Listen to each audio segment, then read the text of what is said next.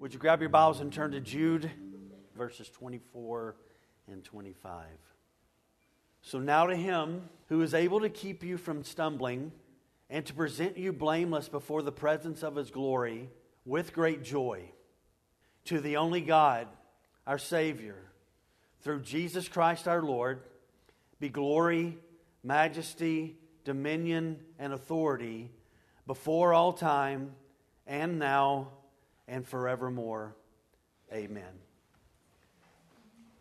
So this morning we will be concluding our time in this short letter from the Lord's half-brother Jude. By now we have seen, if you've been with us or you've been watching, the great value and importance that is connected with this book. It's a neglected book today, but it shouldn't be, for it's a book that reminds us of the hope that we have in Christ. It's also kind of a call to arms book, preparing us to be aware of some of the false teaching and to continue to engage in the battle for truth in our culture. In an age of spin and great tolerance, the church needs straight talk, and so Jude gives that to us here. I've been very thankful. I've read Jude multiple times. I remember early on, as a young believer, I didn't know what to do. Somebody said, I came to Christ on a Sunday night, and I said, so what am I supposed to do now? And they said, read your Bible. And so I read my Bible, but didn't have any idea what to do. And as a teenage boy, I thought, well, let me just tackle the book of Revelation. That'll be easy. And so I read that a lot early on. But this is an important book. And so being next to Revelation, I would read Jude from time to time in my early days of faith. But it's been great to study it, for me to really look at what was going on in the context then, and also looking at where we are today and how relevant it is to us in our lives. So we will see today and be reminded that as he began this short letter, he ends it the same way. That God preserves his people. He keeps his people, and he preserves us to ultimately present us to be with him in eternity in heaven. So there are aspects of our faith today that we have talked about where there is a pressure to lessen some of the aspects of the gospel, and that will continue to be the case, and Jude has been dealing with that. He was dealing with it in his generation. Therefore, you and I must remember the lessons that are connected to this book, that we would remain vigilant, that as there's pressure put on us to see things a bit differently, that we want to continue to be biblical and yet loving at the same time, because you can be both of those things. And sometimes it's hard in certain situations. Sometimes even family stuff, family discussions sometimes are the hardest to have some of these things, these faith discussions about, and to continue to remain loving and to be patient. And so there's been great counsel in this. So if somewhere around your chair you have a piece of paper that I put in there this morning. So Jude concludes this letter with what's called a doxology.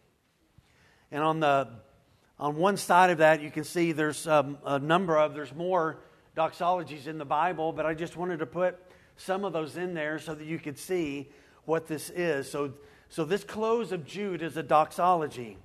Doxa means glory in Greek. Logos, word. So a doxology is a saying of praise. It's a word of praise that most all the time when you look at them in the New Testament, if you use Bible Gateway, I don't know what you use, and you type in the word amen, you will find a number of those things in the New Testament, and those are doxologies. Those are words of praise, words of great thankfulness, and in the context always with them, it's a saying of praise to God, exalting him for the salvation that he has given to us in a relationship with Christ. So as you look at that page, there's one there in 1 Chronicles. I won't read that, but look at the next one there in Romans 11:33. This is a famous one and a great one. Paul right there says, "Oh, the depth of the riches and wisdom and knowledge of God. How unsearchable are his judgments, and how inscrutable his ways. For who has known the mind of the Lord, or who has been his counselor, or who has given him a gift that he might be repaid.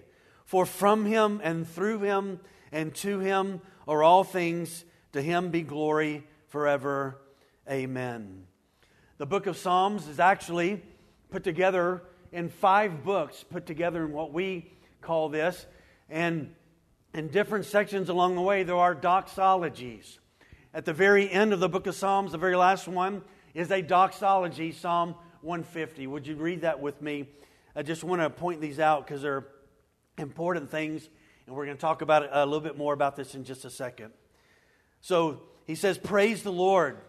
Praise God in His sanctuary. Praise Him in His mighty heavens. Praise Him for His mighty deeds. Praise Him according to His excellent greatness. Praise Him with trumpet sound.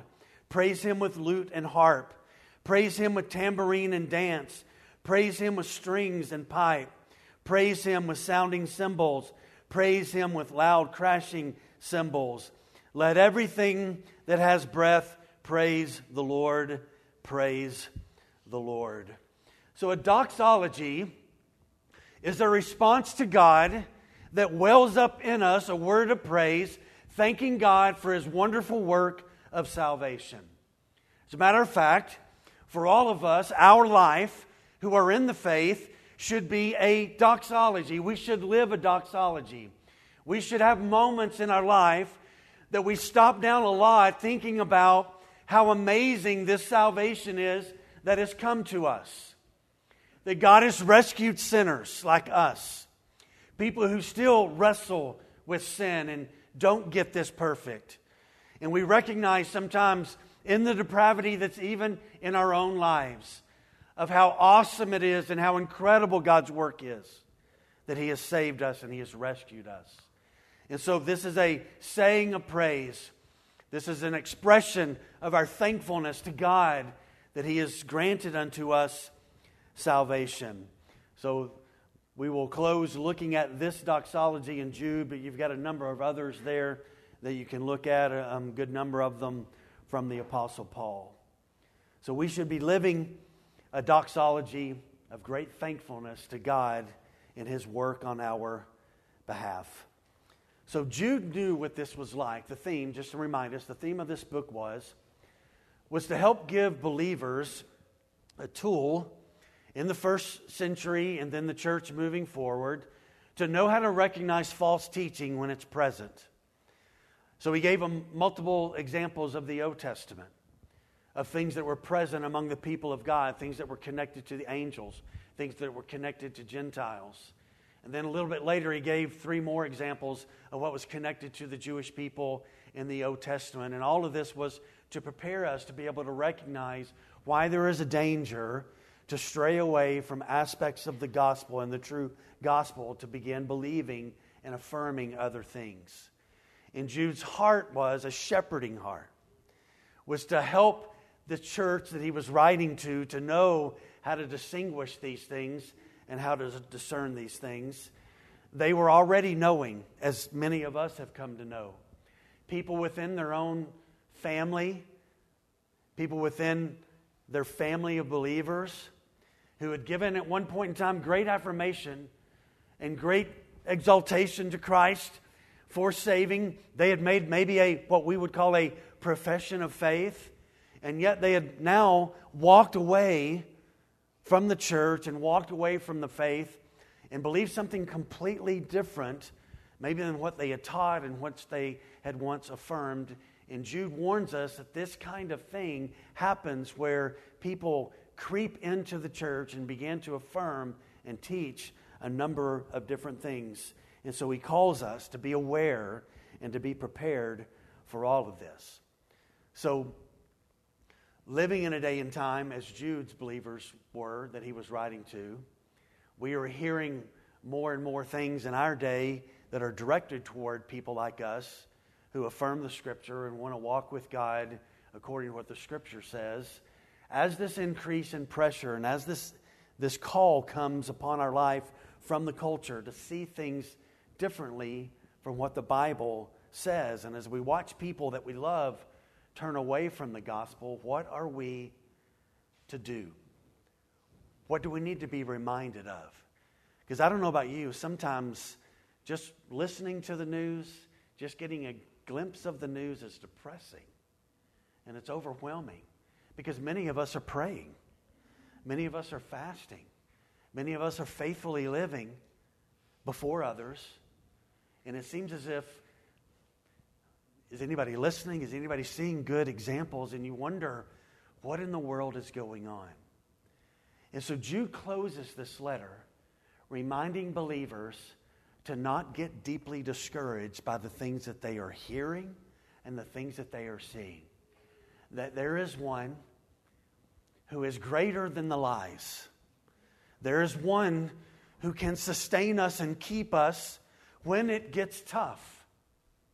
When it seems as if the lies permeate everything, there's one who can keep us and sustain us and bring us all the way there. There is one who is stronger. So those believers needed assurance and confidence that Jude was writing to.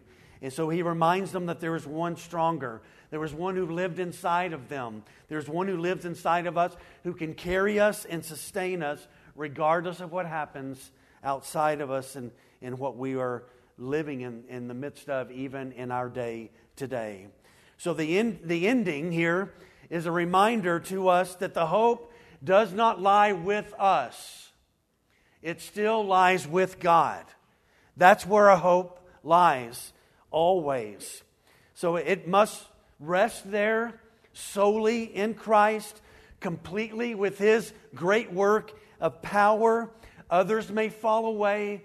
Others may begin to affirm other things, but the Lord never changes. And He will not let go of those who are His ever. He will not ever do that. So He is able to keep us. For ultimately, if this was in our control, we could not keep ourselves. And the Lord is able, by the blood of Christ and the work and the promise of who He is, connected to His glorious nature, one day present us. This is an amazing thing, to present us to God in His literal presence, blameless. It's astounding. That's why Paul has many doxologies. That's why Jude has a doxology here, because he cannot fathom. Because again, if we take an honest estimation of our own heart can be dark. I know that mine can at times. And it's an amazing thing that one day He keeps us here in His grace. He will sustain us in His grace. And one day He will present us in His literal, glorious light, presence, holiness, blameless. And so we're going to talk about these amazing things today. So we will once again today talk about the eternal security that is ours because of the work of God. And it's not connected to our ability or any kind of thing that is connected to us. And because we are totally inadequate for the task to keep ourselves in the faith. Because our struggle is daily. Christ has already done the great work. He lived in such a way that He did not sin. And because of the great work of His life, His death on the cross, His glorious resurrection, which we will celebrate and exalt Him for next weekend in a special way. Because of what He has done, our confidence rests in His work, not in our ability to do anything other than to surrender to the greatness of His majesty in regard to what He has done for us on the cross. He sustains us. You see, if our eternal security is totally up to our ability and our power, then we know immediately that we are totally inadequate for the task. Because of that, we are well aware that He is able to save us, preserve us, sanctify us, keep us, bring eternal security to us. For only Jesus saves and only Jesus secures, and that is why He must be our life. He must be everything to us. And I'm convinced of this even more at my young age. Look at me, I'm young, right? I'm convinced more and more, the older I get and the closer I get to being with Him, that the eternal security of our faith and the great doctrines of our faith are tied to that security that is ours, that we call the security of the believer. Some call it the perseverance of the saints. You can call it a number of names, but it just simply means this, that if God is going to, through the blood of Jesus and through the power of the resurrection, He is going to save us, listen, then He is going to keep us. That's not our task now to keep ourselves. And so Jude wants to remind these believers that this is God's great work in the midst of a troubling time in which they were living in. If our salvation in Christ is not permanent, then it diminishes the work of salvation. To just say this is an iffy proposition and an iffy theory that God can keep us, that once we are His, that He now doesn't really have the power to be able to keep us. And I want to, just one more time today, try to remind us today of the eternal security of our salvation and what that does and what He has done for us. Are y'all ready? Okay, I'm done with the introduction. Let's get into the text. First of all, this morning, we are to live lives praising and worshiping the Savior. Look with me in verse 2 of Jude. It's verse 1. Second part of verse 1. So he says, Jude, a servant of Jesus Christ and brother of James, to those who are called, beloved in God the Father, and kept, same phrase here, kept for Jesus Christ. Now go back to 24. So he says there, to those who are called, beloved in God the Father, and kept for Jesus Christ. Now verse 24, now to Him who is able to keep you, same idea, keep you from stumbling, and to present you blameless before the presence of His glory with great joy. So I want to just briefly for a moment, before we get into the heart of our study this morning, remind you and I that if salvation has come to us, we now live a doxology, a life exalting God, recognizing that what He has done in our salvation is raise spiritually dead people who could not raise themselves. Because they were dead, they couldn't even be good. So God had to do a work to bring life to something that was dead. And so now we live a doxology, a life that praises Him and exalts Him in obedience, giving great thanks to the great, wonderful salvation that has come to us. So doxa, a glory. Logos, a word of praise, a life of praise that just says this, my life is on a mission to live for Your glory and to express Your glory, to be thankful to that, to sing about it, to live it, to tell about it, to pray in it, and to be empowered by the work of God. And so now, because of this great work, I exalt You because You have granted and You have given to me salvation. So he says, now to Him. And then in verse 25, look at verse 25 for a moment. The first part of 25, to the only God. We are to live in a way that there is a direction that our life is headed to, in our thoughts and our words and our actions, our hands, whatever we do, our emotions, that our mind and our emotions and our heart and our obedience and our love for God's Word, everything is going to Jesus, to exalt Him, to lift Him up. Everything. This word to here, of now to Him in first part of 24, first part of 25, now to the only God. When you and I are enthralled in the worship of the Savior, we will have no time listening to false things. We will be encompassed and enthralled with the wonder and the glory of the work of God in Christ done on our behalf. I love Psalm chapter 16. Such a great psalm. Listen to what it says. Psalm 16 verse 7. I bless the Lord who gives me counsel. In the night my heart also instructs me. And then he says this, I have set the Lord always before me. And because he is at my right hand, I will not, or I shall not be shaken. We are to live in a way that honors him in everything, that every part of our life is lived in the direction of Jesus to exalt him. So let me remind us of a few verses and we'll get to point 2. 1 Corinthians 6:19. Do you not know that your body is a temple of the Holy Spirit within you, whom you have from God? You are not your own, for you were bought with a price, so glorify God in your body. 1 Peter 4:16.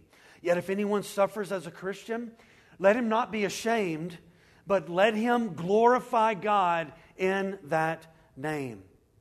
1 Corinthians 10:31. So, whether you are eating or you are drinking or whatever you do all to the glory of God. So as Jude closes this, he is reminding these believers, here's why we live a life in the direction of Jesus to exalt him.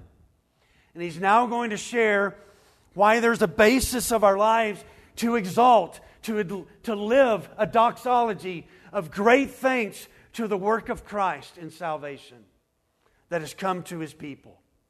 And these things are pretty amazing. And the first one I want to talk about is kind of twofold. I've called it the permanent work of God to transform sinners. And there are two unique things that he does. One, he does a great work here of putting us in grace and keeping us in Christ and in grace here, that we're covered by the blood here, and then eventually he's going to do an even, I don't know if a greater work, but he's going to do this other great work. Both of them are amazing, where we are eventually going to be able to, sinners, stand in the literal presence of the Shekinah glory of God, and we will stand there and we will not disintegrate being in His presence, because we will be transformed into the very image and likeness of Jesus. So look at 24. Let's read all of it. Now to Him, this direction, to Him. And now he's going to say, here's why we exalt Him. Who is able to keep you from stumbling? And then here's the second one. And to present you blameless before the presence of His glory. Now, one of the key ministries of Jesus right now that is happening for His people on our behalf as we walk by faith is that He is our great high priest. He is our great intercessor. Spurgeon, writing about this idea, he said that this side of heaven, the road to heaven, is safe because of the security that the believer has in Christ. And then he said, but yet, this road here can also be a bit dangerous along the way. There's great heartache. Sometimes there's wrestling with big questions and struggles. Just a week ago tomorrow, something devastating again happened in our country. And we continue to see these things, and there's a heaviness on the road to heaven where we need some kind of reminder that there's one that sustains us. There's one that's in the midst of the chaos and the heartache who is good and who's present with us. Listen to what Asaph wrote. Psalm 73 verse 1 says, truly God is good to Israel, to those who are pure in heart. And then Asaph, in a moment of honesty, just says this, but I want to tell you something about my life. And he says, but as for me, my feet had almost stumbled. Almost, keyword. My steps had nearly slipped. The fact is that all of us can attest to this reality that a lot of times we think we're strong, we think that we are sure-footed, and what do we find out in a moment? Sometimes we're not. And we were reminded that we cannot sustain ourselves, but there is one who can. And that's what Jude is trying to get here. church that I'm writing to, Jude, I'm telling you these things so you will be aware of these, but I want to remind you that in this life, on your way to Him, to be in His presence and stand in His presence, I want to remind you that there's one on this journey, on this road, who's able to sustain you, to keep you from stumbling so bad here that you get off the road and you're no longer a believer and a follower anymore. He wants them to know that God is able. Grab your page again, okay, just for a moment. On the back side of that, I have multiple verses in the New Testament that talk about God is able.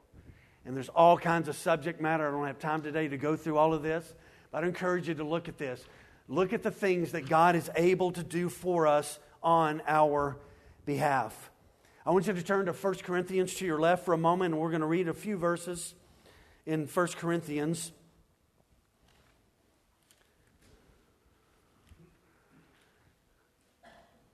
About the ability of God to take care of us. 1 Corinthians, and if you would, go to chapter 1.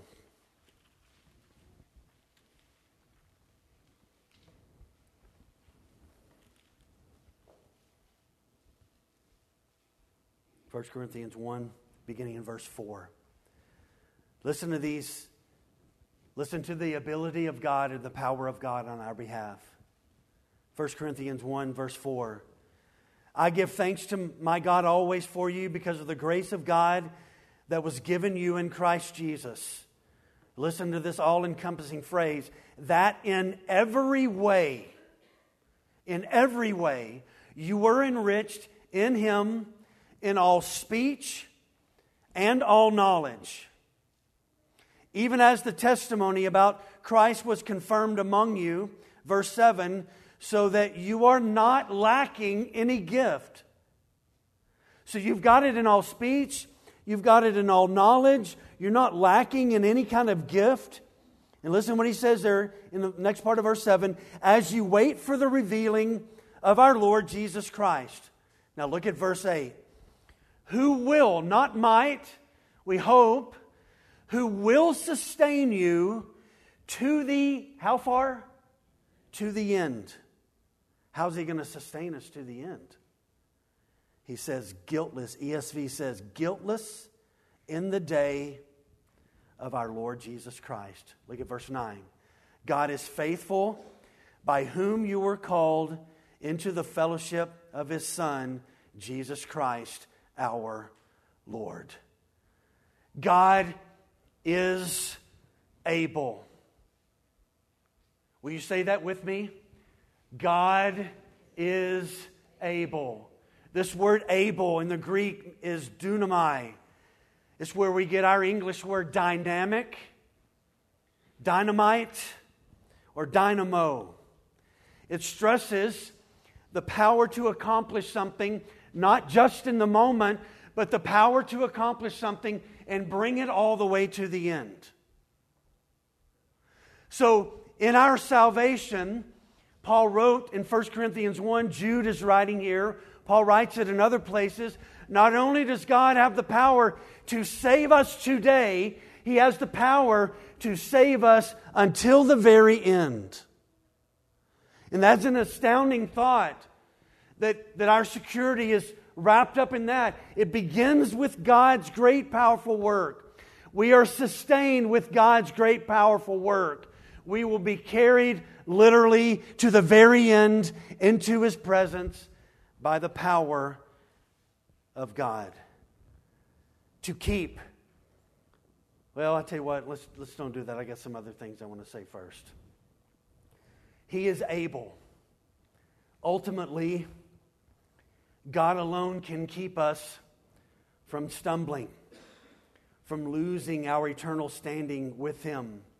God will keep, God will guard the true believer from falling to the true believer from falling into any long-term apostasy that remains.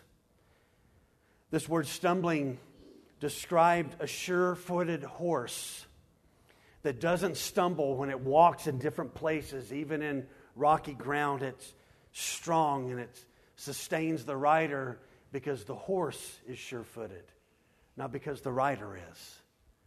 And we are being carried with one who is the most sure-footed one in the history of the world. It is the eternal God who has saved us and is keeping us.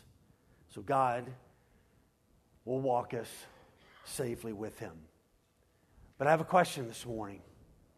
And the question is this: why is there so much among Christians these kinds of things that I want to mention?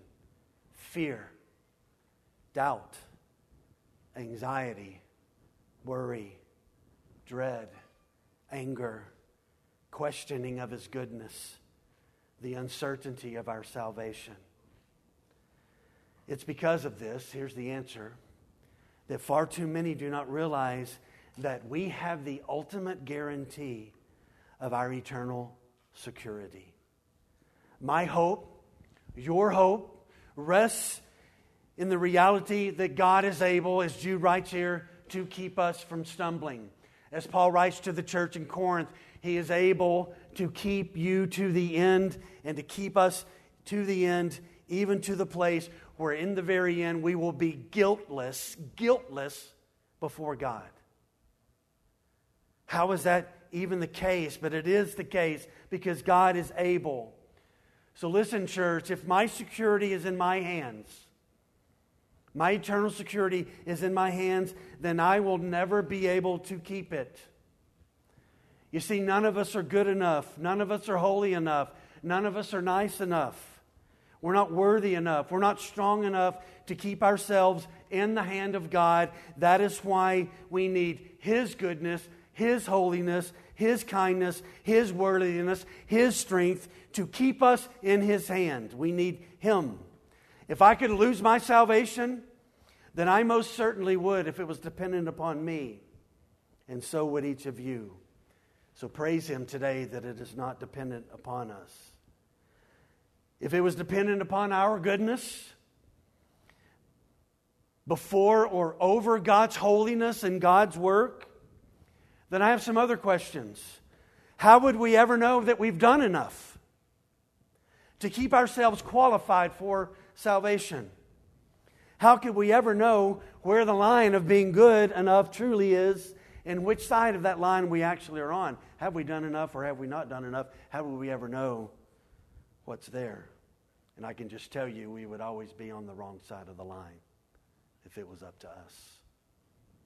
So the problem with any idea connected to our eternal security being in our hands, our whole responsibility can only lead to a life, listen, to an uncertainty and doubt.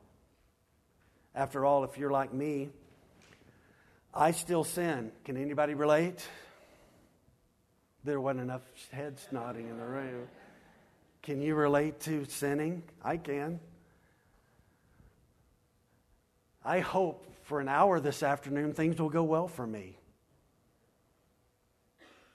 So if this is dependent upon us, I still sin, and the longer I live, guess what?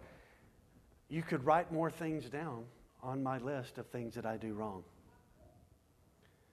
And so the longer we live, the longer our list is of the things that we have done. And so if this is all about grounded in our responsibility, we're in trouble.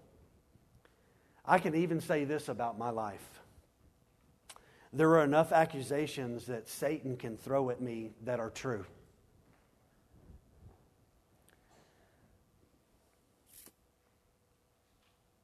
But are there too many to disqualify me? I've had enough failures that people in my own life know. Parenting failures, husband failures, friend ones, pastor ones, teammate ones, days of laziness, mistake after mistake. Have I had too many apathetic moments in my life? Have I prayed enough to keep me in the faith? Have I had too many evangelistic failures that I did not take? Have I had too many not honest worship moments where I just said the words but didn't really worship? And yeah, I could say, yeah, I'm a pretty good person, I think. But what does God think? Have I done enough according to God, and you start going down a list like that, and I tell you, all you'll ever know is doubt and insecurity. Because nobody in this room can do enough. But there is one who has done enough. And He has done enough on our behalf. So think about it. There is no way that we could ever earn salvation, nor is there any possible way that we can keep ourselves in the faith. We need someone outside of us initially to do a work inside of us, and then He becomes to live inside of us, and He does the great work. I am not responsible for the security of my salvation. The one who paid the price for my soul keeps me eternally safe. So hear this. He is able. So this doctrine of the eternal security of the believer, or the perseverance of the saints, is of the utmost importance. For all the other glorious aspects of our faith have as their security this certain, sure truth. Again, if we could lose our salvation, then the work and power of God is weak.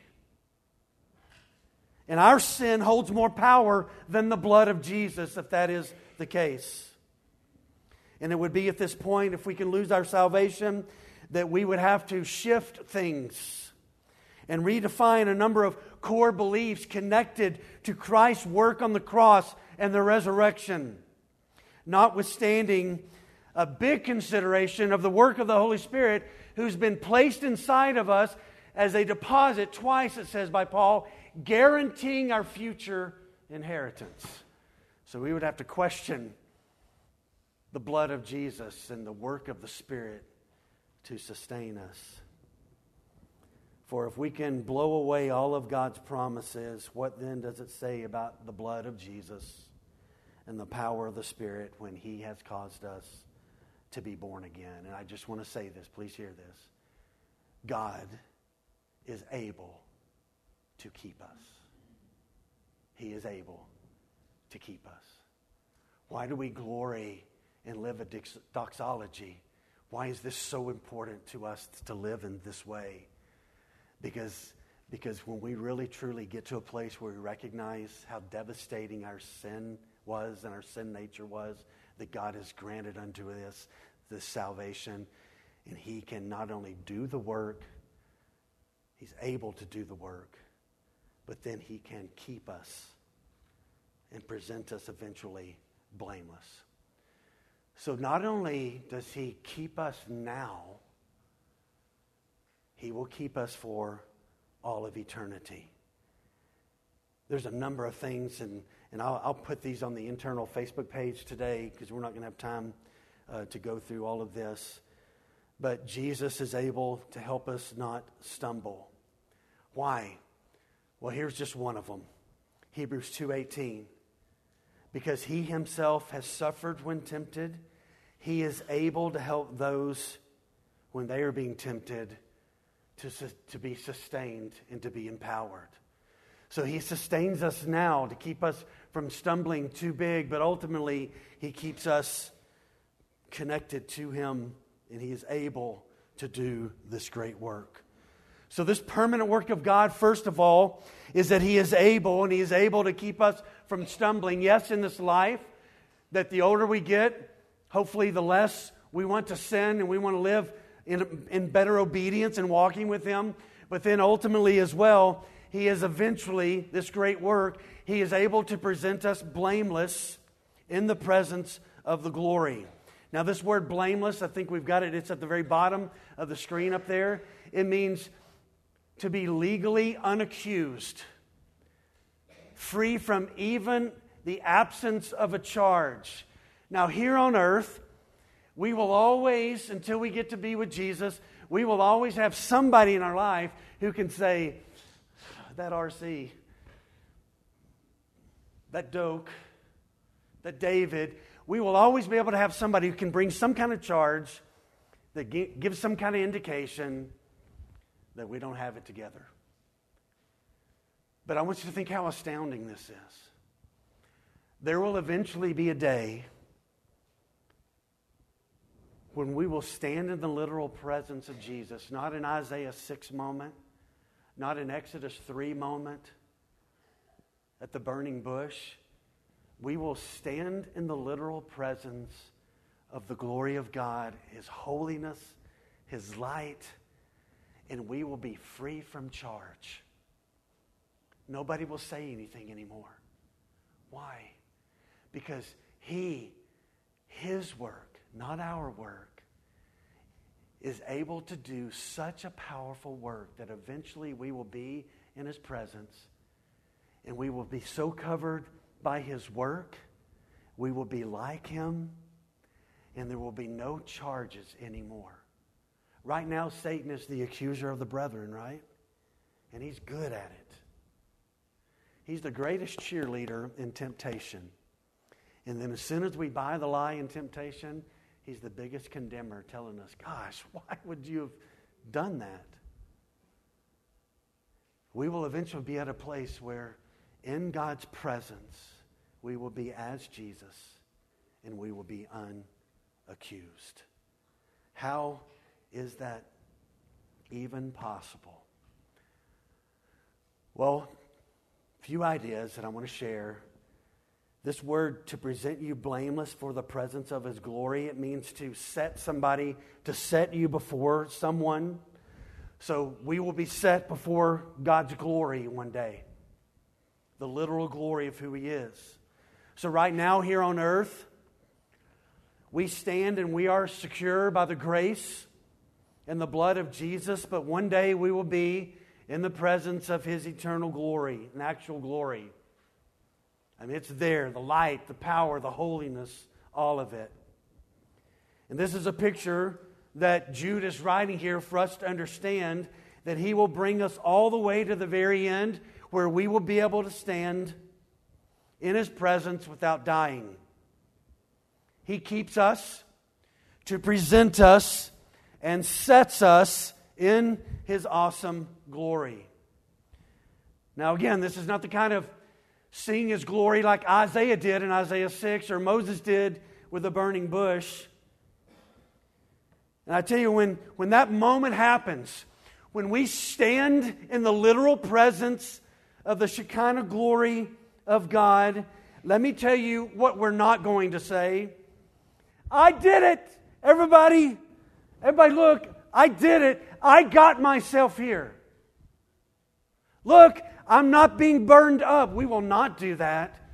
We will do this. Now to Him, now to Him, now to Him, now to Him, who is able to keep us from stumbling and is able to carry us all the way to the very end.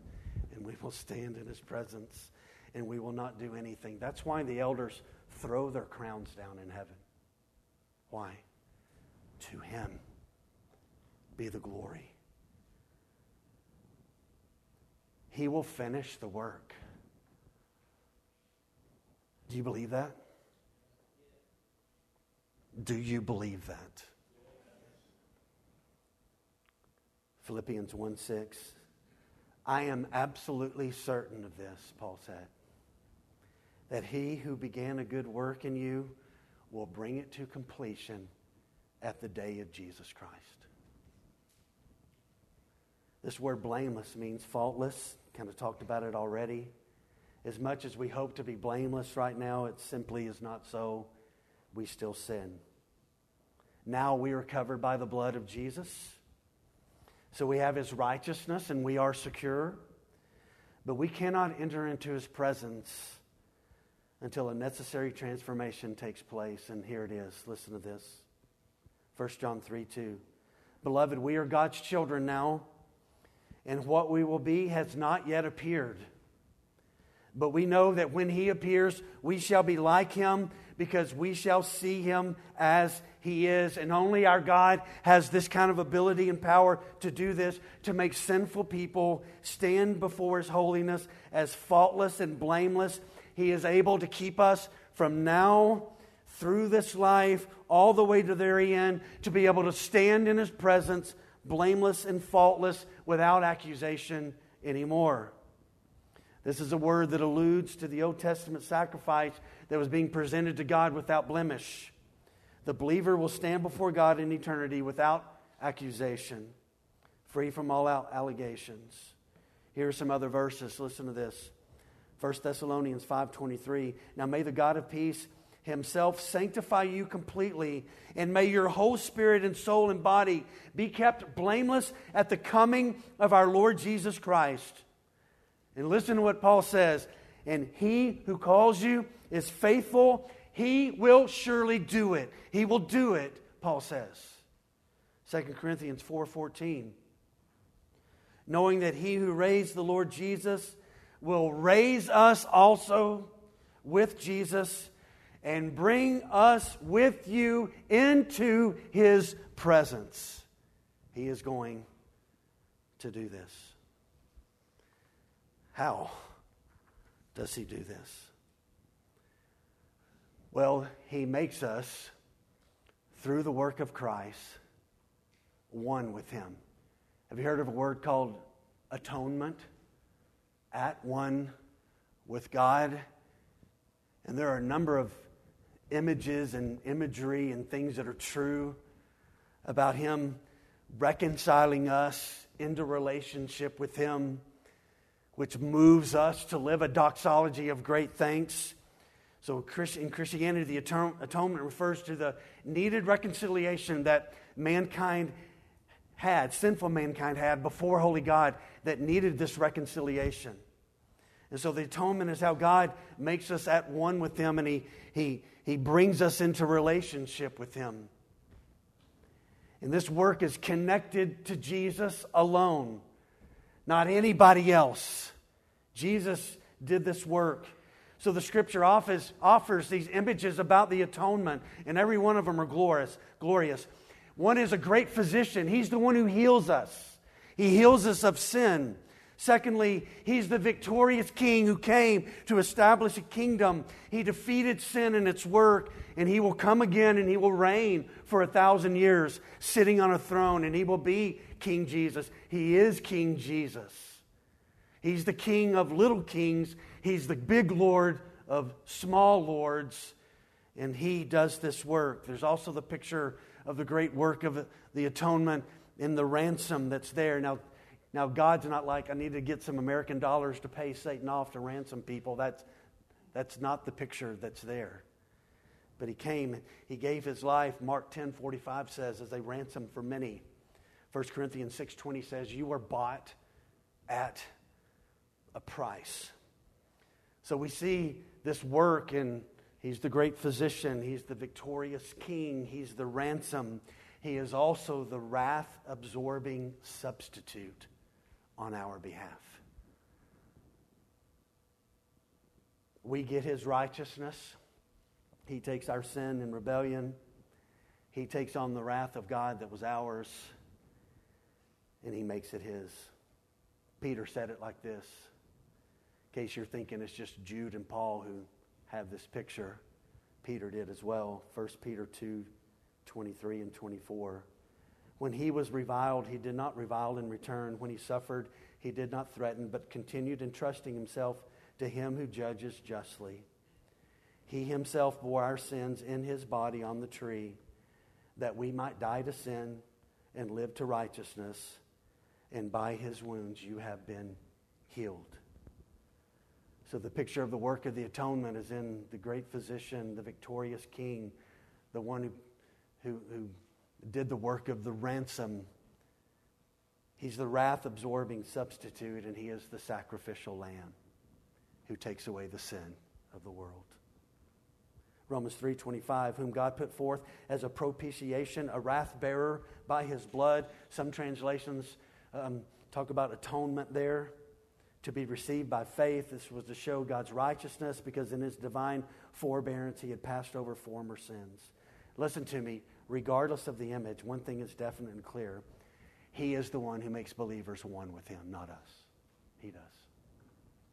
And because of Christ's work, our faith in that work, the guilty sinner will get to live forever in God's presence, free of accusation. That is an astounding thought this morning.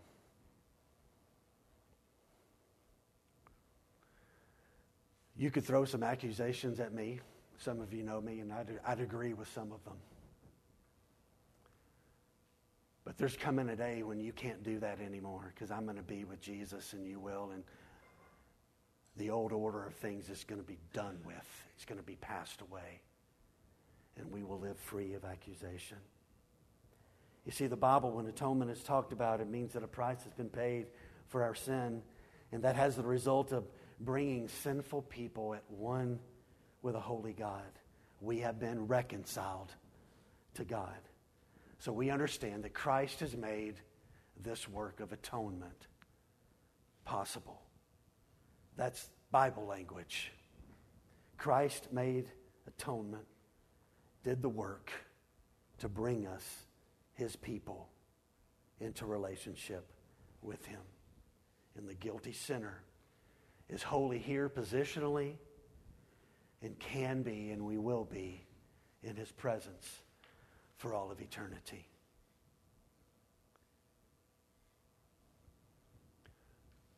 So as I wind this down today, I want to present another question to you that I think is important for us to ask. Does God ever do evil? According to the Bible, He doesn't. God doesn't do evil. James 1 talks about that. God's holy.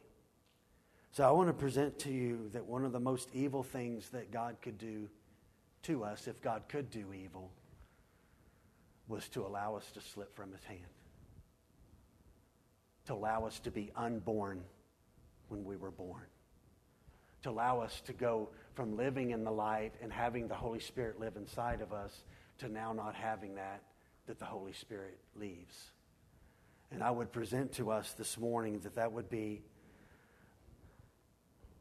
something evil for God to let go of us when He has promised that He would not, that He would keep us to the end.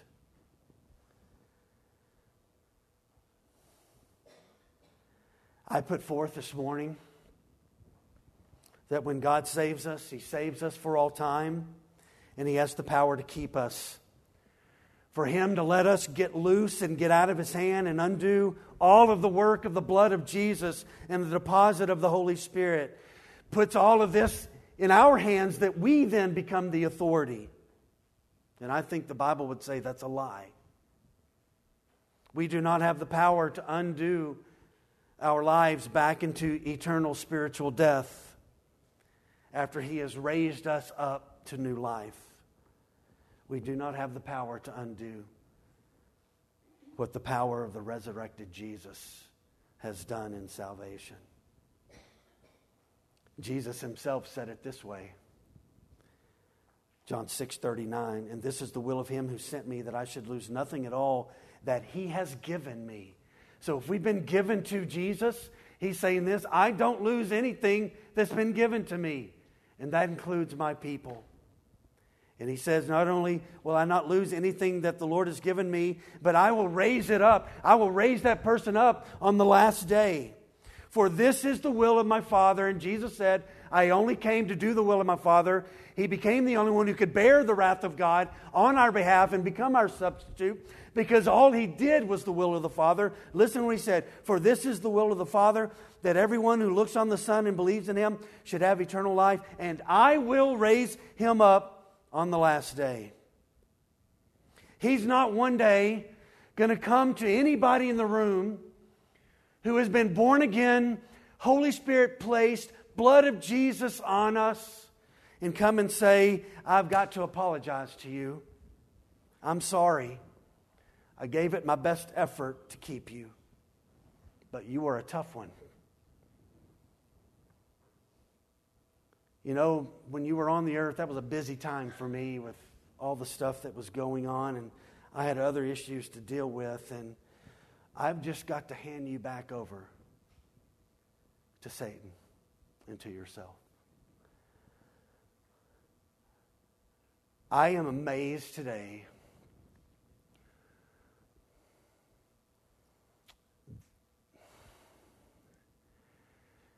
how astounding is it this morning that there's not anybody in here who can mess this up.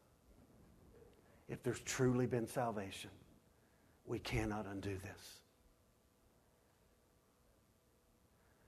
And that's why when we really get it, we live a doxology of praise and thankfulness to the work that He has done in the life of a sinner. He can save us. He will keep us to the end. He will set us in God's holy presence, blameless, without accusation. And Paul says, I'm certain of this, that He who began this work by His blood, He will be faithful to finish. He'll finish it. He'll finish it. So what's the response to that? We know what Jude said the response to that is? Joy. Joy. Now, don't think bad of me again. One of my favorite movies, it's about 20 years old now, is a movie called That Thing You Do. It's about this band from Erie, Pennsylvania, and there's a scene early on in the movie where their song is on the radio for the very first time. And it's set back in the day, and they've got, little portable radios and headphones. And when it comes on, they just start running down the street and screaming. And when they see each other, they're like, our song's on the radio. They eventually get to one of the guys, the guy that's the drummer, his name's Guy. They get to the TV shop, appliance shop that his dad owns, and all of the band members are in there. They turn all of the sound stuff, record players and radios on the place, and they're hugging each other, and they're jumping up and down, screaming on the streets, and people, it's so funny, I watched it again this morning, and people in the movie are just like, what is wrong with these people? The literal Greek word that Jude uses here for joy means to jump up and down and be so excited that God has resurrected sinners and is going to bring them to the place of standing in the literal presence of God and being able to worship Him. The song says, surrounded by your glory, what will my heart feel? Will I dance for you, Jesus, or in awe of you be still? Will I stand in your presence? To my knees will I fall? Will I sing hallelujah? Will I be able to speak at all? I can only imagine. And Jude, writing on the inspiration of the Holy Spirit, says this, I can tell you that every Christ follower is going to do this. They're going to shout for joy when we stand in Jesus' presence. God's joy becomes our joy. Read Luke 15 if you don't think God's into lost things being found. So as we finish this up today, Jude just says, we're going to have great joy. And so he comes back to the idea and just says, to the only God, our Savior, through Jesus Christ our Lord, be glory, majesty, dominion, authority before all time, now and forevermore. Just a couple of thoughts here. To the only God, Jude realized none could rival the Lord's power. He had dealt with the influence and was dealing with the influence of evil people and false teachers in the day, but they could not compare with the power of Christ. Men may inherit or establish a circle of influence and domain and power, and people today on the planet think that they are powerful, but they do not possess the power that can steal us away from God, and neither do you and I. So Jude just exalts the God of Abraham, Isaac, and Jacob as the only God. There are other gods that are proclaimed, but they're not gods. They're just idols. They're not real. And so he reaches back, Jude in his mind, I think here, and just to Deuteronomy 6:4, Hear, O Israel, the Lord our God, the Lord is one. He alone is God. He's the only God. He's our Savior. Jesus is the life, the blood, His work, His holiness, His worthiness. He is our Savior. We contribute nothing to the saving. To the only God, our Savior, through Jesus Christ our Lord. God accomplishes His salvation of His people through Christ, who is the Lord and Master of Jude and all of Jude's readers. He is to get glory. This word here again, doxa, refers to the bright, shining radiance that emanates from the presence of God. It also is a word that indicates that He alone is the one who is honorable, famous, wealthy, well-known, and to be exalted. He is majesty. It describes a state of greatness that's connected to a king or a ruler. So Jesus, Jude says, is the majesty. Jude says He has dominion. This refers to the bounds of His kingdom, which is limitless and endless, in the extent of His might to rule and to reign over all and in all belongs to Jesus. So this doxology states the fact that God is the one who holds true power and true might. His deeds are mighty deeds. His word is a mighty word. He gets dominion and He gets authority. This word authority describes the state of control of one thing over another, and He has absolute sovereign control of everything. And then Jude says, this truth is this about our God. This is true before time was. This is true right now. And this will be true, he says, forever. This is a reference to His permanence. His throne will endure through all of eternity. There will never be a time He depends on anyone for anything for existence or provision or for insight. He doesn't need help in any way. The Lord rules and reigns both now and forevermore. He is the eternal God. He has no beginning. He has no ending. He is the Alpha and Omega. He is the first and last. He is King of kings. He is Lord of lords. And the point here Jude is making is that His character is unchanging. He will always be this way. He has always been this way. He is this way right now in this moment. He has always been the only God who has always planned to send Jesus, to be the Messiah, to be the Savior. He has always been worthy of glory, always been worthy of worship. God has always, will always, is right now in this moment, all of these things. And He will forever be these things. And then He just, at some point in time, you got to quit writing and talking. So you just say, so be it. Amen. Amen. One who states amen after a statement is not announcing that they finished speaking, but rather there's just things have to end and there's a note of expectancy to the statement. Let this be the case. This is a cue for Jude's readers to echo this expectant note, and they were to say, amen. Amen. Let me close with this.